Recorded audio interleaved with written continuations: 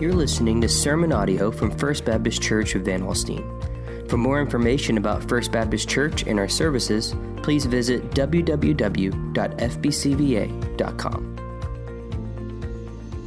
Good morning. If you have your Bibles, go ahead and run to the book of Galatians. We're going to be looking at Galatians chapter 3, what we read this morning, and a bit of chapter 4. If we haven't met, my name is Jace Williamson. I'm one of the pastors here. I'm responsible for students and discipleship, which entails community groups and D groups and Bible studies and all that fun stuff. And so I am thankful for online church today. And we don't talk about that very often. Mike mentioned that as in the welcome, but I have a sick kiddo, so my wife is at home. With her, she's able to tune in. My grandparents tune in every Sunday. They say I'm the best preacher they've ever heard. Okay? But they also told me that I was just as good as Michael Jordan playing basketball growing up. So I don't know. They puffed my ego a little bit. But we do appreciate our online presence, but we don't gather around a product. Right? We can easily make online presence a product to be consumed. We come together as the church to love each other, to love God, and there is just something incarnational about gathering together. That has nothing to do with my message at all, but I just thought I would mention that. We have been walking through the book of Galatians, and when you see Mike, give him a handshake for covering chapter 3, which is 2,000 years of history. Okay, you didn't realize that, did you? He didn't say that. But 2,000 years of history, he covered that last week. And so he did a great job kind of setting up the pinnacle, the climax of the book in what we're going to see today. And if you haven't been walking with us, one of the things, I'll catch you up really quickly. There is a distortion that has come into the church. And at the center of this distortion is an application of the gospel and how it relates to the law of God. So if you remember in chapter 1, there was this distortion of the gospel. There was this idea of people coming in and saying, hey, Jewish Christians were saying to Gentile Christians that faith in Jesus was really great, but don't forget about all the other stuff God calls us to do. Dietary laws, circumcision, observing the season and Sabbath and all those things. You still got to do all that stuff for acceptance and to be completely pleasing to God. And so this is an extremely important issue for Paul because at the heart of this division, the nature of the gospel was at stake. By teaching Jesus plus anything else as a requirement for full acceptance, for justification, these teachers were presenting a whole new gospel. And so the nature of the gospel is at stake. The implications of Jesus' work were at stake. And so Paul builds an argument to reveal the true nature of the gospel is one that is built on the work of Jesus through faith in Christ, nothing else. And a life built on these things leads to true life, moral living, and flourishing, which is the second half of the book.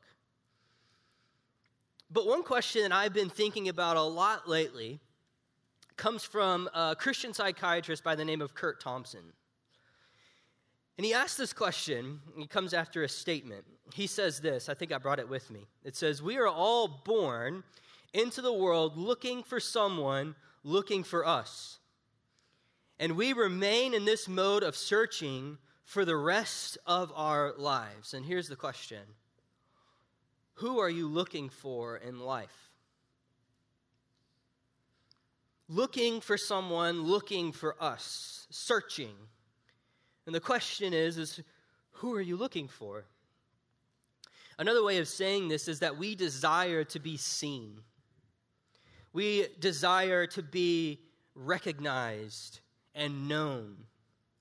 If you're on social media this week, you may have seen two made-up holidays, National Sunday and National Daughter Day.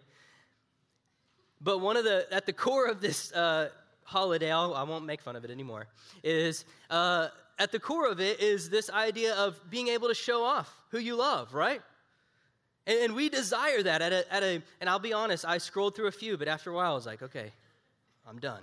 all right? I love my kids, and I want them to be recognized by me and by God and all those things, but here's where the underbelly of this would show its head. Studies would show that if we are not adequately seen, known, and recognized, another way of saying this is loved, for the first year of our life, we will actually operate in a deficit for the rest of our lives. We will have trouble bonding with people. We will have a fear of abandonment. We will have a fear of getting too close to someone and then them leaving. And maybe that's some of the part of why you have never been able to get close to somebody else, because there was some traumatic accident early in your life and you just never have felt the closeness of another human being. And so one of the ways that we try to make up for this deficit is we search for things that will fill this void, like relationships or climbing the ladder at work, or through attracting people through our stuff and saying, look how well off they are. We desire that eye upon us, the look at me moments. And you may feel this at a deep level. You're like, I don't want to come up on that stage, Jace. That's not what I'm saying. But know that this feeling isn't wrong. This is a very human longing. And what humans do is we create these religious substitutes. And humans for a long time have conjured up a lot of ways to try to figure out how to get God to turn his eye upon them, to be seen by him. And this is at a certain level the debate that is happening in the Galatian church. Yes, faith in Jesus is very good. But do you want to know how to be seen by God, fully recognized, fully loved? Follow the law. And this question may be under the surface for why you're even here in this audience today. Is that you have this deep desire, this deep longing to be seen. And the stuff that I got going on at work, or the stuff that I got going on at home, or in my relational life, it just isn't working, so maybe church. And in this section, Paul gets to the heart of his argument, and many scholars call this the pinnacle of the letter. And why would they say that? It's because Paul is going to dive deep into the implications of Christ's work for us and God's plan for his people and what exactly the gospel brings for us, and that's adoption into God's family. So what we saw last week kind of sets the stage of what we're going to see today. Paul uses the example of Abraham, if you look in chapter 3, to show us the nature of the gospel. He's essentially saying that if you want to argue with me that it's Jesus plus something equals righteousness, let's go back to the patriarch of our faith, Abraham. Let me show you how Abraham would agree with me, that it's through righteousness alone that we're saved, through Christ. Because here Abraham was justified, he was considered righteous through faith, not works, not the law, through faith. So why does that matter for us today? And how does that lead to our adoption? You see, Abraham was given a covenant promise. And the essence of this promise was that he was going to start a family and that God was going to be their covenant God, totally based on God's faithfulness, not ours. If you go read the story in which the covenant between Abraham and God is given, Abraham is asleep. Like, don't miss that. He's asleep. It is totally upon God's faithfulness that God gives this promise to the nations. And the promise was life with God and a big family with God. And it was through this family line that the world would be blessed. But then this law came about. And Mike looked at last week that the essence of the law was boundaries, right? It was freedom through restriction. When we follow God's law, we are walking in the way that God has designed. It is for our good. But there's a problem. Our human nature would do what? Would distort the goodness that God has given us to try to get back to God. And so this is where Mike would say it's the MRI, right? It shows us the problem. And Paul would say that the law was never meant to give life, but rather reveal sin. So if you look at verse 23 with me, I'm going to read from the NASB because I think it's very helpful in the way that it uses a word that the ESV doesn't. And the NASB says, "But before faith came, we were kept in custody under the law, being shut up to the faith which was later to be revealed. Therefore, the law has become our tutor to lead us to Christ, so that we may be justified by faith." The law does its work to lead us to the recognition of our need to be saved by righteousness. Anybody fail this week at the Ten Commandments? Let's just start there. Let's just start at the first one. No other guides before me. Anybody do that? Probably, I did. We cannot hit this law this standard that God has given us. And so what is the law for? It tutors us. It's a great word. It's a lesson. And the lesson is we need a Savior. And this is what is so wild, that the law was never meant to show you that you could gain God's favor. It's there to show you that you couldn't. And so there was a negative aspect of like, hey, here's the standard that God has set. You can't hit it. But there's this positive aspect of like when you walk in this law, you're actually walking and flourishing. It's the way God has designed the world. So here's our problem, though. Our problem comes when we elevate God's law to a place of Savior, where it was always meant to teach us that we needed a Savior. And the promise has been, since Abraham, that we're saved through righteousness alone. And the law is not evil. It's when we use the law to seek our own justification is when we go wrong. So I have 2 little girls, and we foster a little boy. And one of the things that I hope to teach them as I disciple them in the way of Jesus is that when we walk in the way of Jesus, it leads to life. And so as I teach them obedience, as I teach them a way of life, when they get out from under my custody, as the Bible would say, my guardianship, that's not where they get to go, hey, that was great, now I'm going to live my own life. I pray that doesn't happen. And it's the same way with Jesus. When Jesus came, what do we read? When Jesus came, it's through faith, but we don't rid ourselves of the way that God has called us to walk. But often we twist God's way of life to manipulate him. That's a word, right? Maybe you showed up this morning because, you know what? Things aren't going very well. Things are just, not doing my business isn't doing well. My family's not doing well. You know what I need? I need to be blessed. Go to church this morning. You ask these questions, if I could just be a better person, if I could just serve more, if I could just study my Bible more, if I could just pray more, maybe God will love me.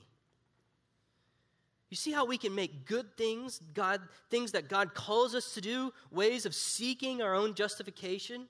And another way of saying this is another way to be seen, another way to be recognized.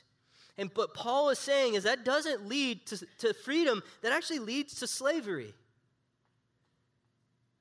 You will always feel enslaved when you seek to justify yourself through good works. Why? Because there just isn't enough that you can do to meet the standard. You will feel the slavery that religion will bring. God is always someone who needs to be pleased. God is someone who is always needing more. You will always be driven by fear. And you always have anxiety and insecurity about where you stand with God. I'm not sure that's what God has called us to do. Because verse 25 says, "But now that faith has come, we are no longer under a tutor. We are no longer under the guardianship of the law. It has taught us what we needed to know. It is now time to move to Christ." And this is the great turning point in history, because in verse 26 it says, "For in Christ Jesus you are all sons of God through faith." In Christ, we are all sons through faith. This is the climax of everything Paul has said so far. This is the climax of the gospel itself. It has the heart of what Paul was saying was being distorted, because this is the main point of what we're going to see in Paul's text. The heart of the Christian life is that we are adopted into the family of God through the work of Christ. If you are in Christ this morning, you are a son of God. Full stop, nothing to add. It's not something that you're aiming at. It's not some future attainment. It's something you already are. You are a son of God. And for me to preach any addition to that truth is to distort the very nature of the gospel. And this word son in verse 26 is important. It refers to all Christians, male and female. But before we're too quick to just move to children, I want to tell you why this was a radical way of thinking for the culture at this time. When Paul is writing this, daughters, women, could not inherit any property. So when Paul says son, people would assume that it just meant men who are heirs.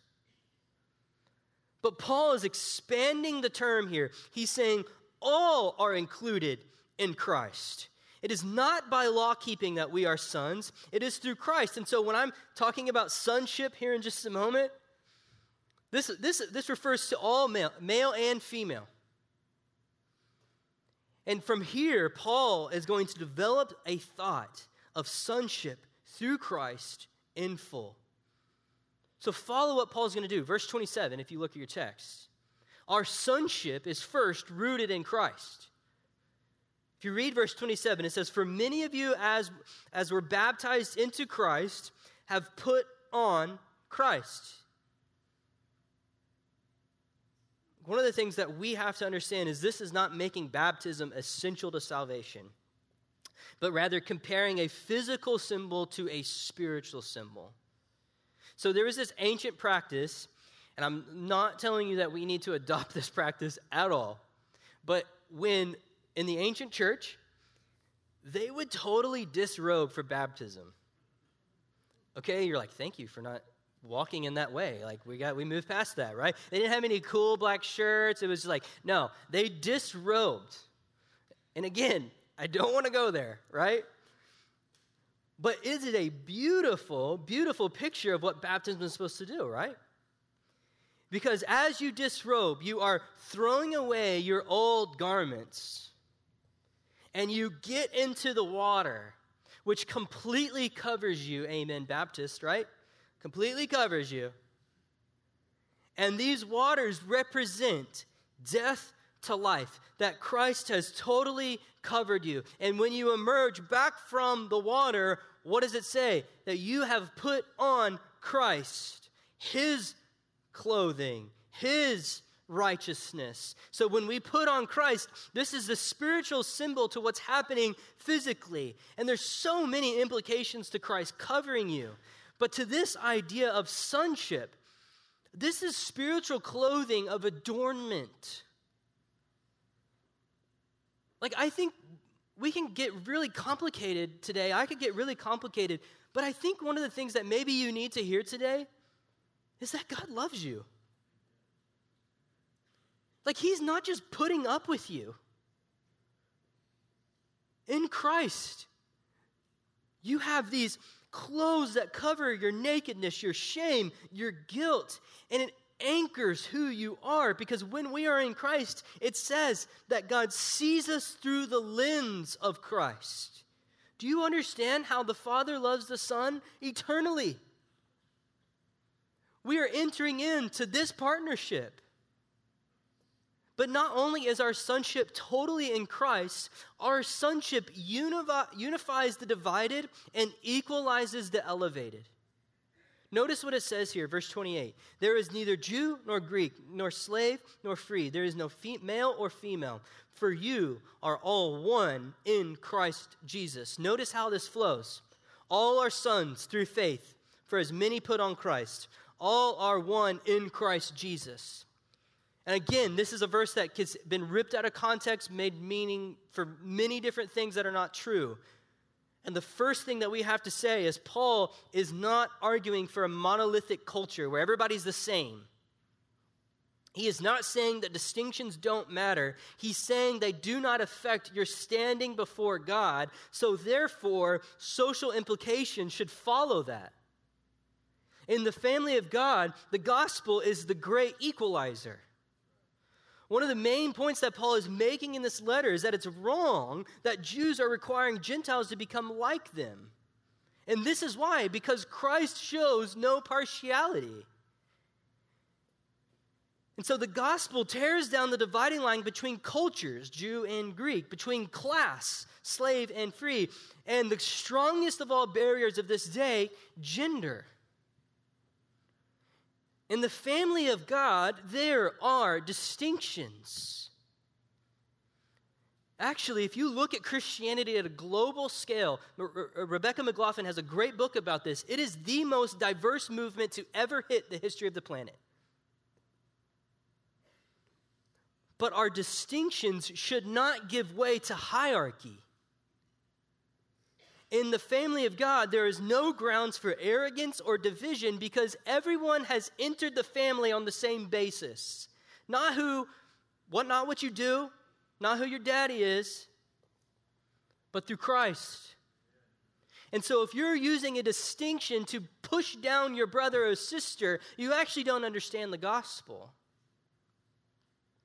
In Christ, God is creating a new kind of family, one based on grace, one where everyone is on the same playing field, and the worldly distinctions have no currency in the kingdom of God. Not only are we reunited to Christ, but we're united to each other, one family in Christ. Church, if I could just say this is not in my notes, this is for free, but the gospel witness of letting people in who disagree and us being able to elevate Christ as our one unifying factor, you know what that would do for a polarized culture? That would show that our distinctions don't lead to hierarchy. And so sitting in the same pew as you, or the same chair as you, could be someone with a totally different worldview. But what matters is that they're in the family of God. So what Paul does is expands our horizons on what it means to be the family of God. Here's what he does. He reaches upward, right? We are sons of the Creator. Then he reaches horizontally. We're united with every other Christian, regardless of anything the world says should divide us.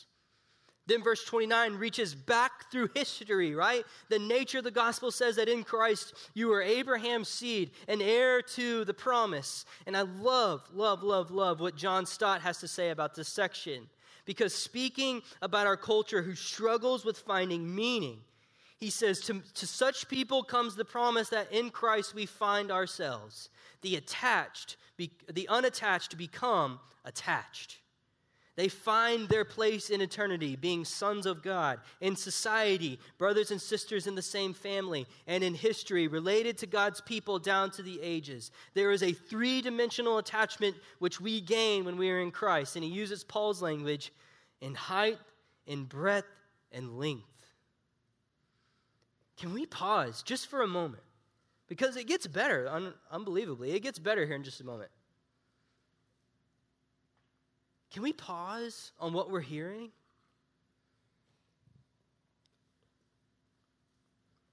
And skip to verse 7 for just 1 second. It says, so you are no longer a slave,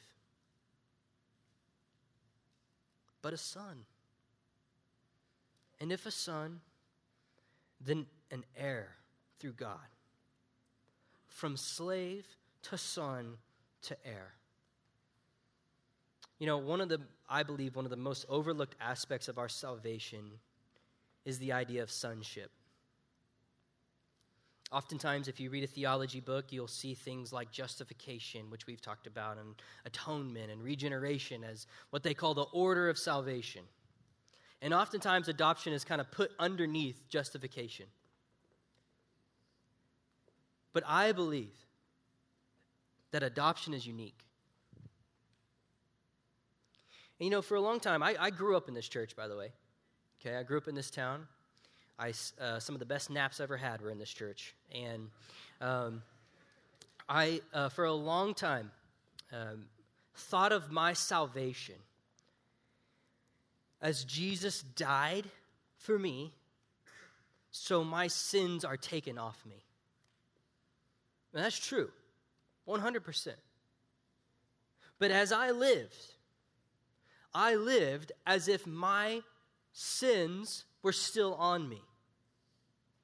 I lived as if God's love for me was dependent on my performance for him. I didn't understand what was really said here, right? I understood that there was a status chain. I'm a child of God, all the things that I needed to understand. But I didn't understand the other legal part of this transaction, that something was put on me. That means that I don't just get a pardon or justification, but rather I'm adopted, which means I have the legal status of a son. I'm a son of God, and I am seen legally by God as his own son, Jesus. And suddenly I'm accepted. I am adopted. Let me just say that way of life is paradigm shifting. Because we will be trapped in the performance nature of religion if we do not understand our adoption as sons. And it says this is the analogy in verses 1 through 3. There's this analogy that is used to explain our standing under the law. And under the law, we were like children, it says, who were waiting for the day that they came of age, that their father had set for their inheritance to become a reality. Slavery is our natural state.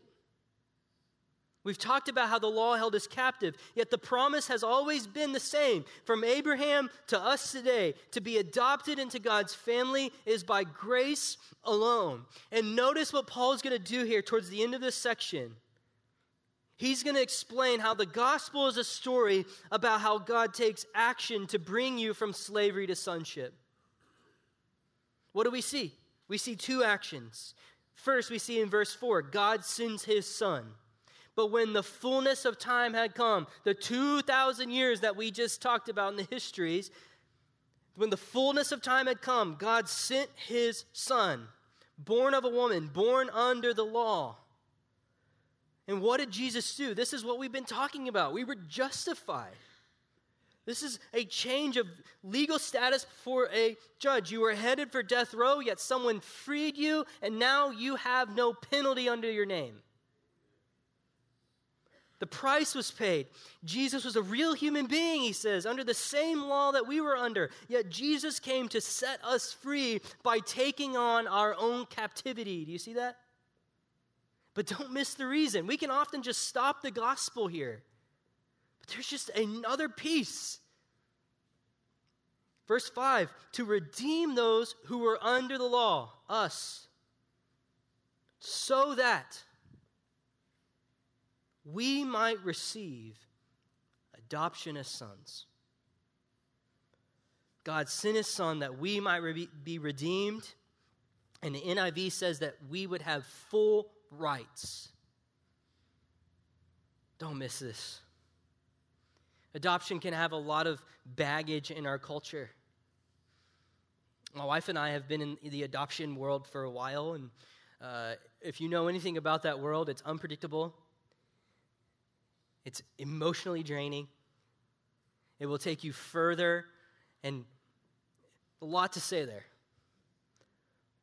But there is a picture of adoption here that the original hearers would have understood. Because in this idea of giving of sonship, there was a wealthy person who had no children, and they got up in years.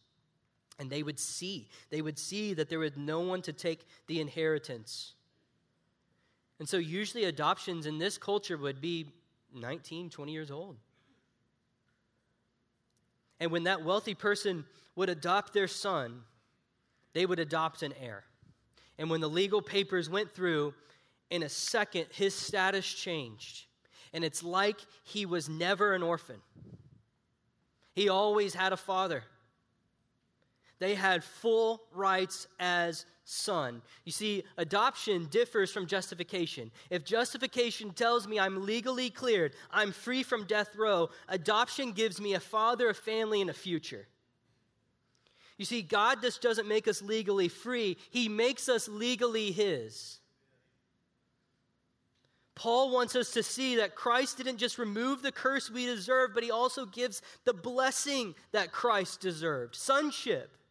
You see, God sent his son to obtain our adoption, but God sends his Spirit so that we can experience our adoption. Why do I know that? It's because verse 6, because you are sons, not if you are sons, because you are sons. God has sent the Spirit of his Son into our hearts, crying, Abba, Father. And what the scriptures are getting at here is something paradigm shifting. That there's a difference between knowing your status as a son and experiencing your sonship.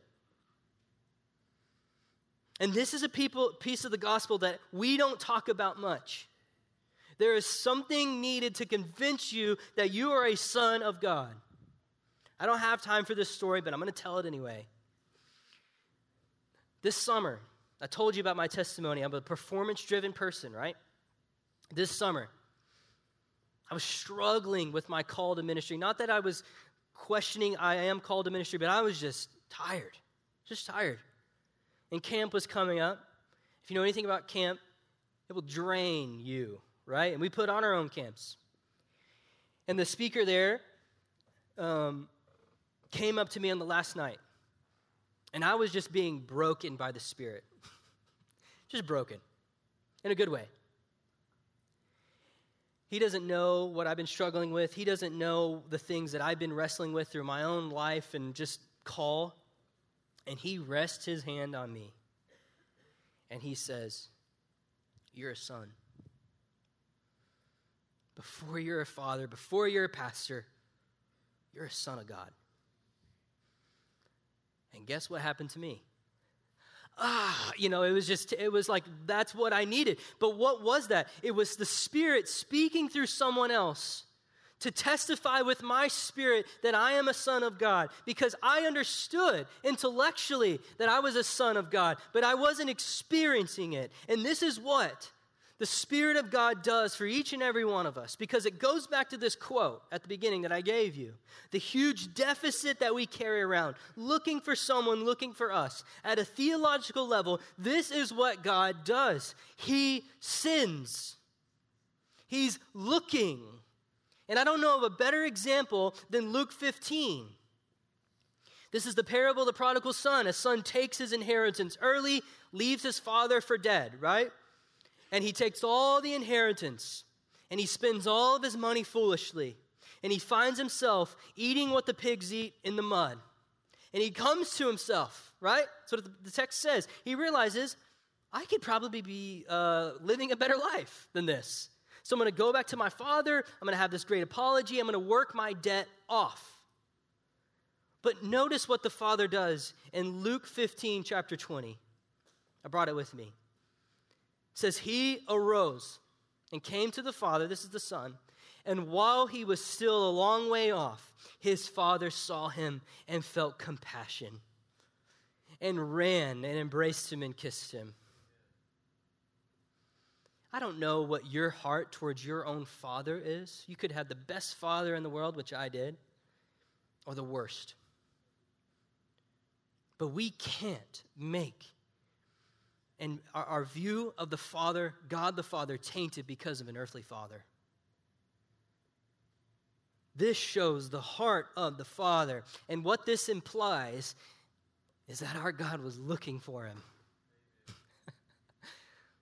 He saw him and he ran. And he wasn't sitting there tapping his foot and going, man, you got a lot to pay back. He ran and embraced him and kissed him. And I love what Sinclair Ferguson says about this. He says, like the prodigal, we have a native inability to believe that salvation is completely by grace and love. We're slow to realize the implications of this. Listen to this. We have the status as sons, but we have the mindset of a hired servant. This is what the Spirit of God does. It validates our status. It emphasizes who we already are. It emphasizes it so much that the text would give this word that's just crying out to God, Abba, which if you have a 1-year-old, they can say A and B, Abba. It is something that you can say when you have no other words left. It's Abba, Dad, you are my Father. And if you have never experienced that, oh, Father, I pray that you would send your Spirit so that we can validate our status. This is what Romans 8 would say. For those who are led by the Spirit of God are the children of God. The Spirit you received does not make you slaves, so that you live in fear again. Rather, the Spirit you received brought about your adoption to sonship, and by him we cry, Abba, Father. You know what fear is?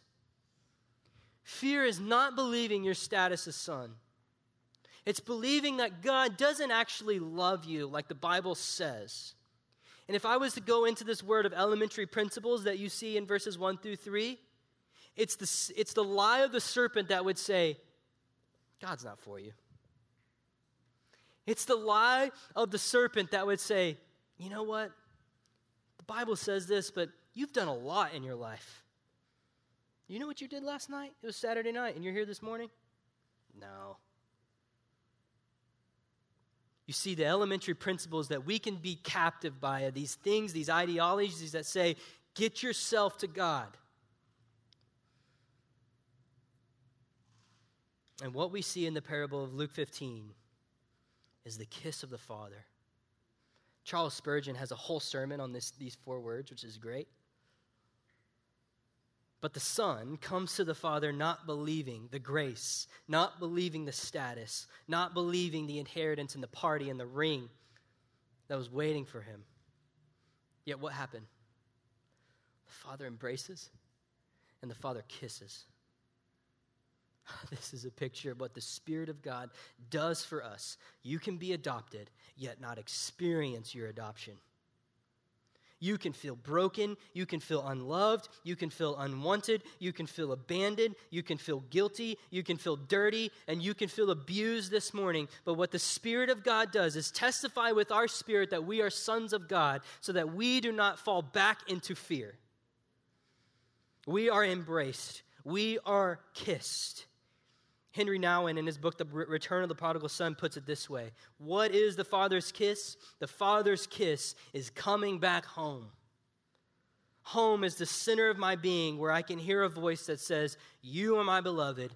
In you, I am well pleased. And is that not the point of National Son and Daughter Day? But guys, you may have not had a dad or a mom that did that for you, but you have a Father in heaven that is pleased to call you son. And at a deep level, you desire this. I know you do. Because have you felt the deep insecurity of never doing enough? I have. Have you experienced the endless anxiety of not living up to a certain standard? Do you feel this sense of lostness, this sense of brokenness that nothing can numb? Not success, not money, nothing. Do you feel a sense of restlessness? Do you feel a sense of joylessness with worship and prayer? Are you secretly comparing yourself with other people all the time, filled with jealousy and self-doubt? Guys, you have a Father that has sent his Son to bring you into the family and sent his Spirit to convince you of it. You can rest. You can rest. So here's what our sonship does. It reveals the objective truth that we are justified by Christ, then pulls us close to kiss us and assure us of the truth. Do you realize the identity shift that happens when you have this? Modern identity would say, look within, define yourself. That's where truth lies. It's an inward, outward type of way of defining who you are. So we have to like maybe tell ourselves that what we are with no objective standing behind it. Adoption, sonship, reshapes your identity. It doesn't start within. It starts outward and works its way in to reshape who you are. Nothing can touch it or manipulate it. You are not what you say you are. You're what God says you are, and that's a son.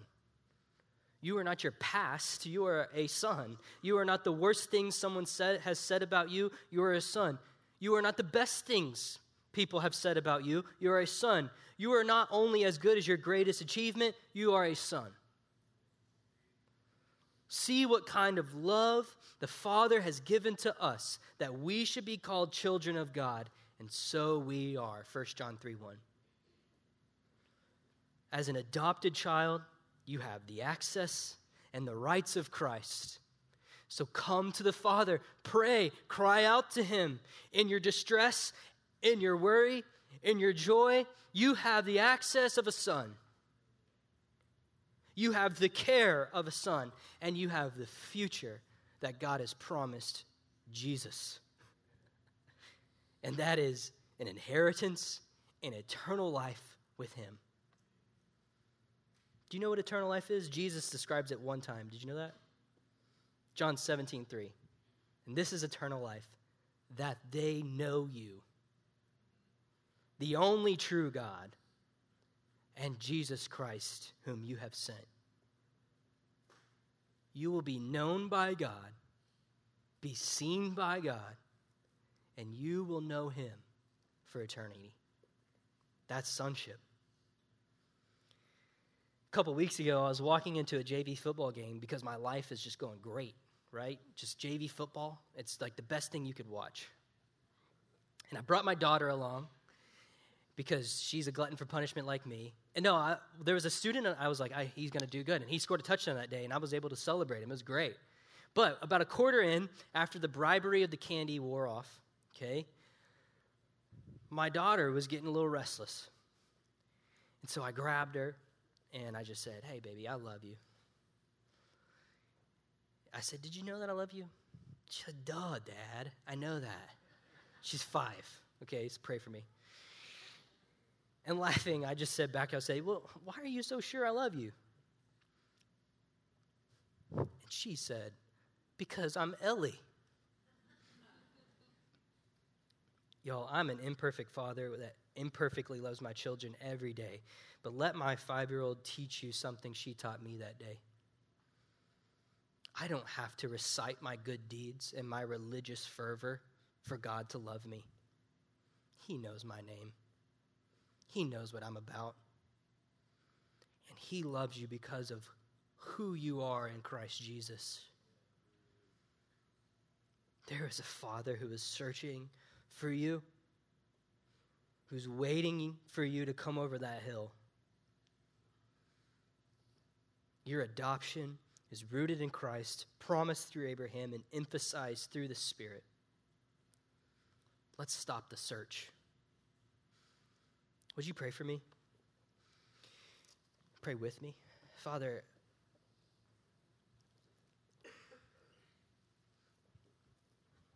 sometimes your truth is unbelievable.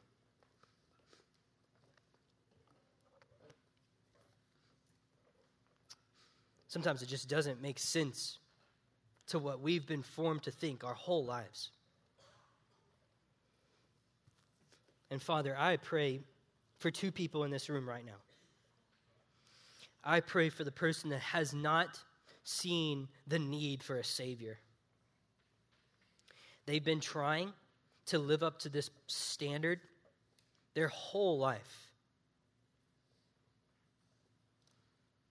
And they know it, but they don't want to admit to themselves that it's just not working. Father, would you draw that person to yourself this morning? Would you infiltrate their heart with the love and compassion that is in your nature? And secondly, Father, I pray for the person in this room that would intellectually know that they are a son of God. But if they're honest with themselves, they haven't experienced sonship in years. The Bible is dry. Prayer seems like they're talking to the ceiling. Worship is just something that they're checking off the list. Oh, Father, would you emphasize their sonship this morning? That they are a child of God. Not because of all the good things that we've pulled ourselves up by our bootstraps and the things that we have going for us, but simply because you have called us from death to life. You have put a ring on our finger and said, this is the inheritance that's for you. I pray for that person in this room right now that would say, it's just unbelievable. Send your Spirit, Father, to emphasize, to validate as they cry out, Abba. And let us, with one voice, declare the King of Kings as our Savior. Amen. Thank you for listening to this message from First Baptist Church of Van Alstyne. For more information about our church, visit www.fbcva.com.